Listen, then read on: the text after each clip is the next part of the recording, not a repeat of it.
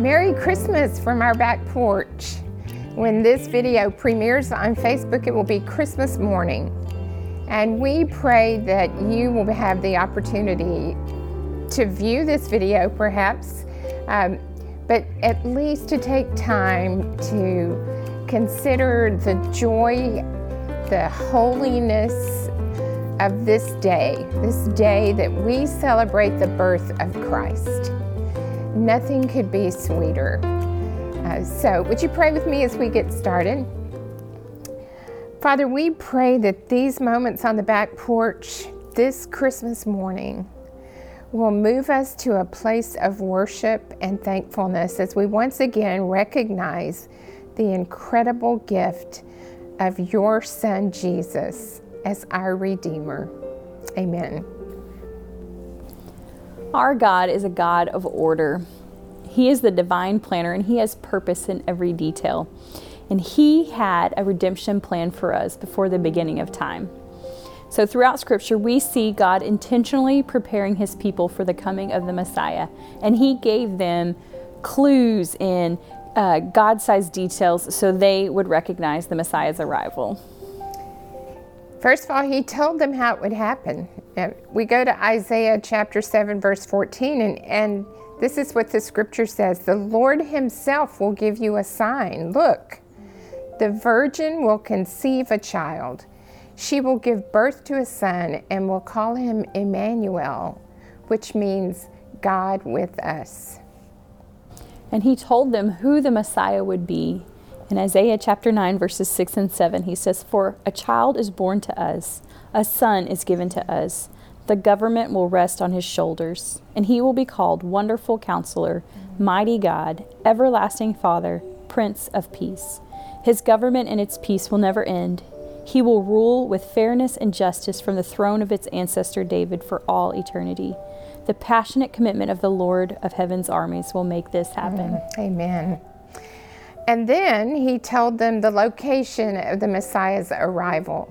In Micah 5, verse 2, it says, "But you, O Bethlehem, you are only a small village among all the people of Judah, yet a ruler of Israel, whose origins are in the distant past." And if you'll go back to John 1:1, you'll be reminded of what that means. Whose origins are in the distant past will come from you on my behalf. Those are great clues, great clues. In His intentionality, God carefully planned and prepared for those who would be a part of the story of His Son's arrival to earth.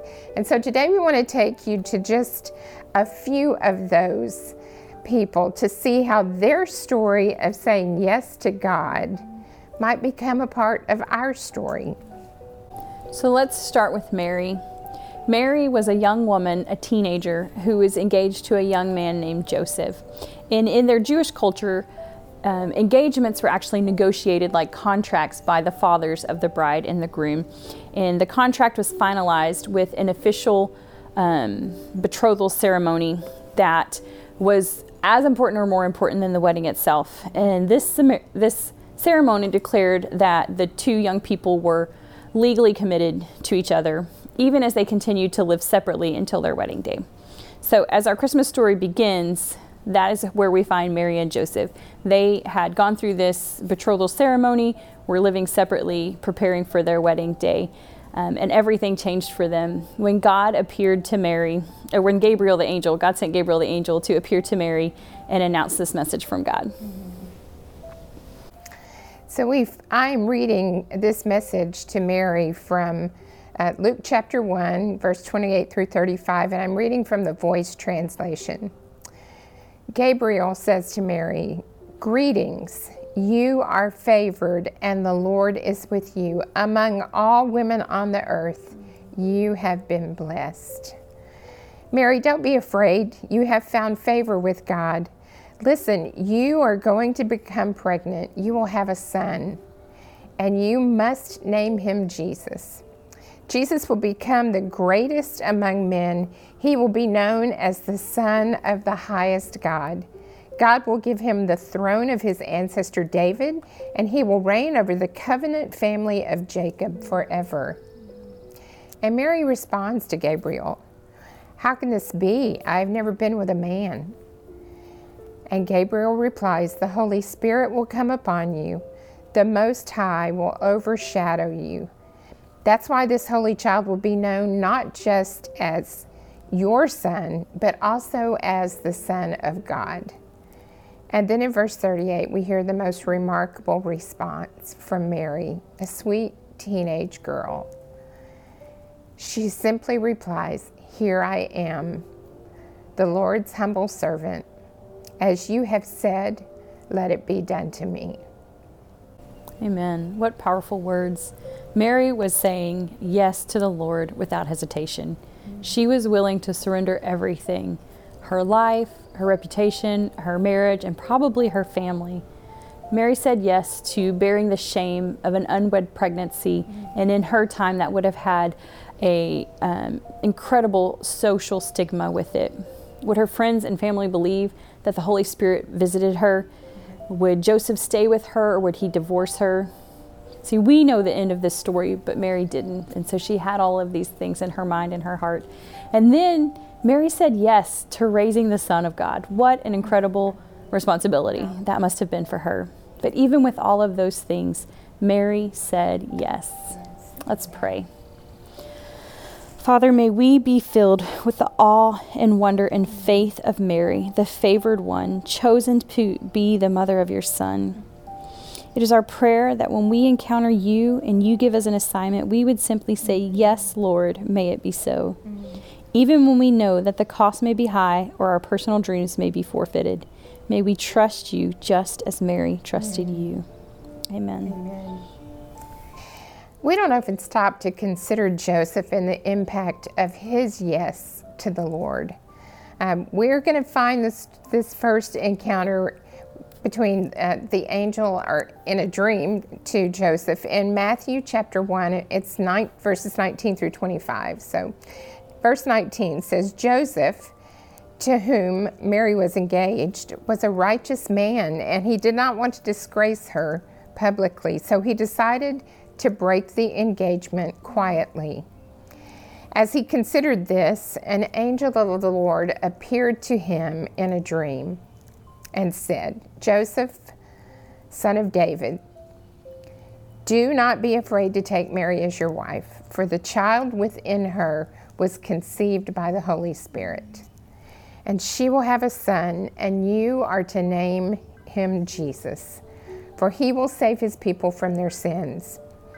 All of this occurred to fulfill the Lord's message from his prophet, saying, 'Look, the virgin will conceive a child. She will give birth to a son, and they will call him Emmanuel,' which means God is with us." We just read that passage a few minutes ago.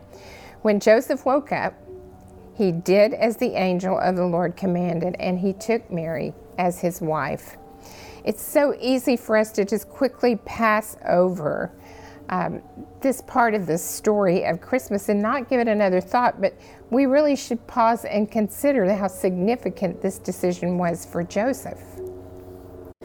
Like Mary, when Joseph said yes to God, he was saying no to a lot of things. He was saying no to everything that he had worked so hard for. He was saying no to his reputation. He surrendered his life to God, and he was willing to be an outcast among his own people and bear the shame of sins that he didn't even commit. He did just what the angel told him to, and obediently took Mary as his wife. Let's pray. Lord, we pray that we would be inspired by the obedience of Joseph. Just as Joseph heard your message through a dream, may we have the ears to hear when you speak to us through your Spirit. And then may we respond with immediate obedience as Joseph did. I pray that we would come away from this Advent season with a new desire to trust in you with all of our being, knowing that you will direct our paths. Amen. Amen. I personally have always loved the story of the shepherds, and to need to know that shepherds really had no meaningful stature in society in that day. They were somewhat outcasts. They were required to tend their flocks outside the city walls. And most people just thought of shepherds as being poorly dressed and dirty and smelly, because that was the nature of their job. Sheep are a little smelly. The only reason shepherds had any significance in the culture was because sheep were a valuable commodity, especially as it got close to the Passover time, when many lambs would be sacrificed in the temples. But there is something so significant and powerful about the inclusion of the shepherds in the story of Jesus' birth. So let's look at their story in Luke chapter 2, verses 8 through 21. It says, "That night there were shepherds staying in the fields nearby, guarding their flocks of sheep. Suddenly an angel of the Lord appeared among them, and the radiance of the Lord's glory surrounded them. They were terrified. But the angel reassured them. 'Don't be afraid,' he said. 'I bring you good news that will bring great joy to all people. The Savior, yes, the Messiah, the Lord, has been born today in Bethlehem, the city of David.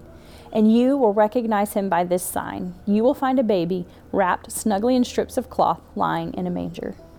Suddenly the angel was joined by a vast host of others, the armies of heaven, praising God and saying, 'Glory to God in the highest heaven, and peace on earth to those whom God is pleased.'"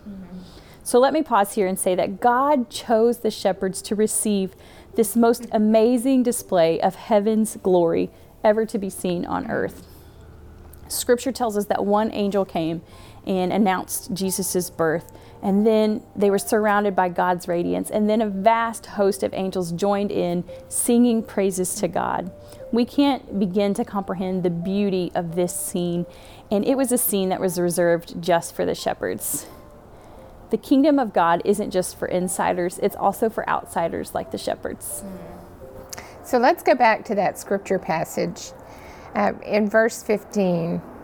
When the angels had returned to heaven, the shepherds said to each other, "Let's go to Bethlehem. Let's see this thing that has happened, which the Lord has told us." And they hurried to the village, and they found Mary and Joseph, and there was the baby lying in a manger. After seeing him, the shepherds told everyone what had happened and what the angel had said to them about this child. All who heard the shepherd's story were astonished. I love the reaction of the shepherds. Pure joy, pure excitement, pure faith. They instantly left their sheep on the hillside and ran into Bethlehem to find Jesus. They actually became the first missionaries to go and tell the story of the arrival of the Messiah. Let's pray. Oh Lord, how awesome it would be to have a fraction of the joy and excitement and faith that was seen in the shepherds that night. And though we don't have the privilege of being visited by a host of angels singing to us from the heavenlies, you have left a gift to us in the form of the Holy Spirit. We don't necessarily need radiance and angels singing. We now personally can communicate and fellowship with you because of the Spirit who lives within us. Thank you for that gift of the Holy Spirit. I pray that we would be filled with excitement about Jesus, that we would have a passion to tell others about this gift of the Messiah who has come to save us from our sins. Amen. Amen. So now we close with the full meaning of the birth of Jesus, God's Son, and the completion of his redemption plan. So in the last week of Advent season, we are going to focus on love. So let's take a moment and really grasp the truth of how much God loves you. Allow the beauty of this day, Christmas Day, to pour over you with an understanding of how much God loves you. So much that he gave his Son for you. How great is the love that the Father has lavished on us. I love that picture. How great is the love the Father has lavished on us. And so now, as we are bringing our time together to a close, I would just encourage you to settle your spirit focus your mind on Jesus. Just be able to just see Jesus, God who became flesh and lived among us for a single purpose, and that was to become the sacrifice, the once and for all sacrifice for our sin. So could we just take a moment to feel God's love, and in that express your thankfulness for the gift of Jesus? Let's just take a moment to do that.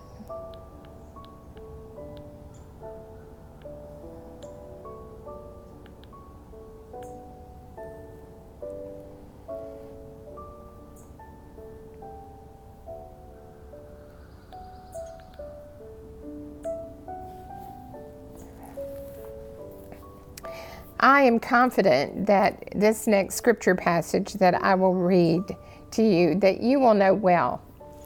But just let me ask you to do this. Because you know this passage so well, would you be careful not to just tune it out or skip to the end as I'm reading it, or allow the meaning to get lost in the familiarity of this passage? It is John 3:16. It is the reason Jesus came at Christmas. John 3:16 says, "For God loved the world so much that he sent his only Son to earth, so that anyone who believes in him would not perish, but would have eternal life." So could we right now just try to let go of distractions and focus our heart here? Check your heart. Let this message of God's love soak in. Do you believe that God loves you? Our desire this morning is that you could receive the message of God's love. Let that soak deeply within you.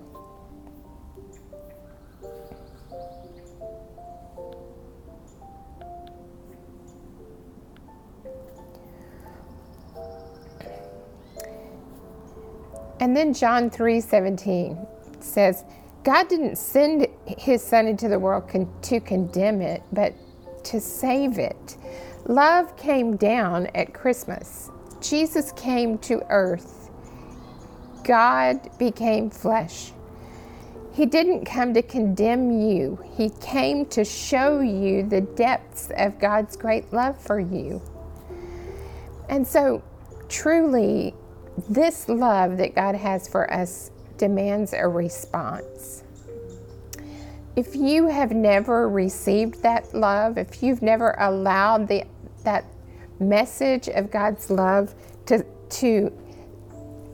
be received in your spirit, then I would ask you to just sit in that and believe and know that this is truth. God loved you so much that he sent his Son for you.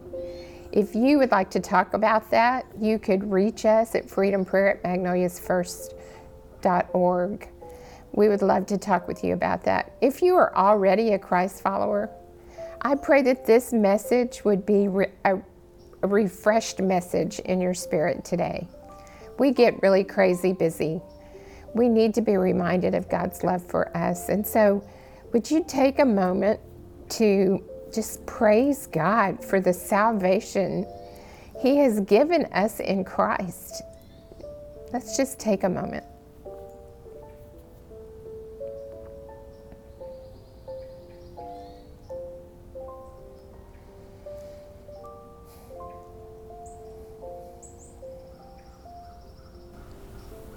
Let's pray together. Father, on this day that we celebrate your Son's birth, may we be filled with the wonder of Mary, the obedience of Joseph, the joy of the angels, the eagerness of the shepherds, and the peace of the Christ child. As your children, we cry out for a fresh filling and a new awareness of who you are. We choose by faith to make the good news of great joy a reality in our own lives, so that others can see us as a light in a dark world, always pointing them back to you. Amen. And Jesus, we know that one day every knee will bow. Every tongue will confess that you are Lord. You are still our joy. You are still our peace. You are no longer a baby in the manger. You are Lord of lords and King of kings. And we celebrate you as Lord this Christmas day and always. And it's in your precious name, the name of Jesus, our Redeemer, we pray. Amen. May peace, joy, and love fill your hearts as you embrace the light of God's love. And may the Christ of Christmas bring you hope as you trust in him.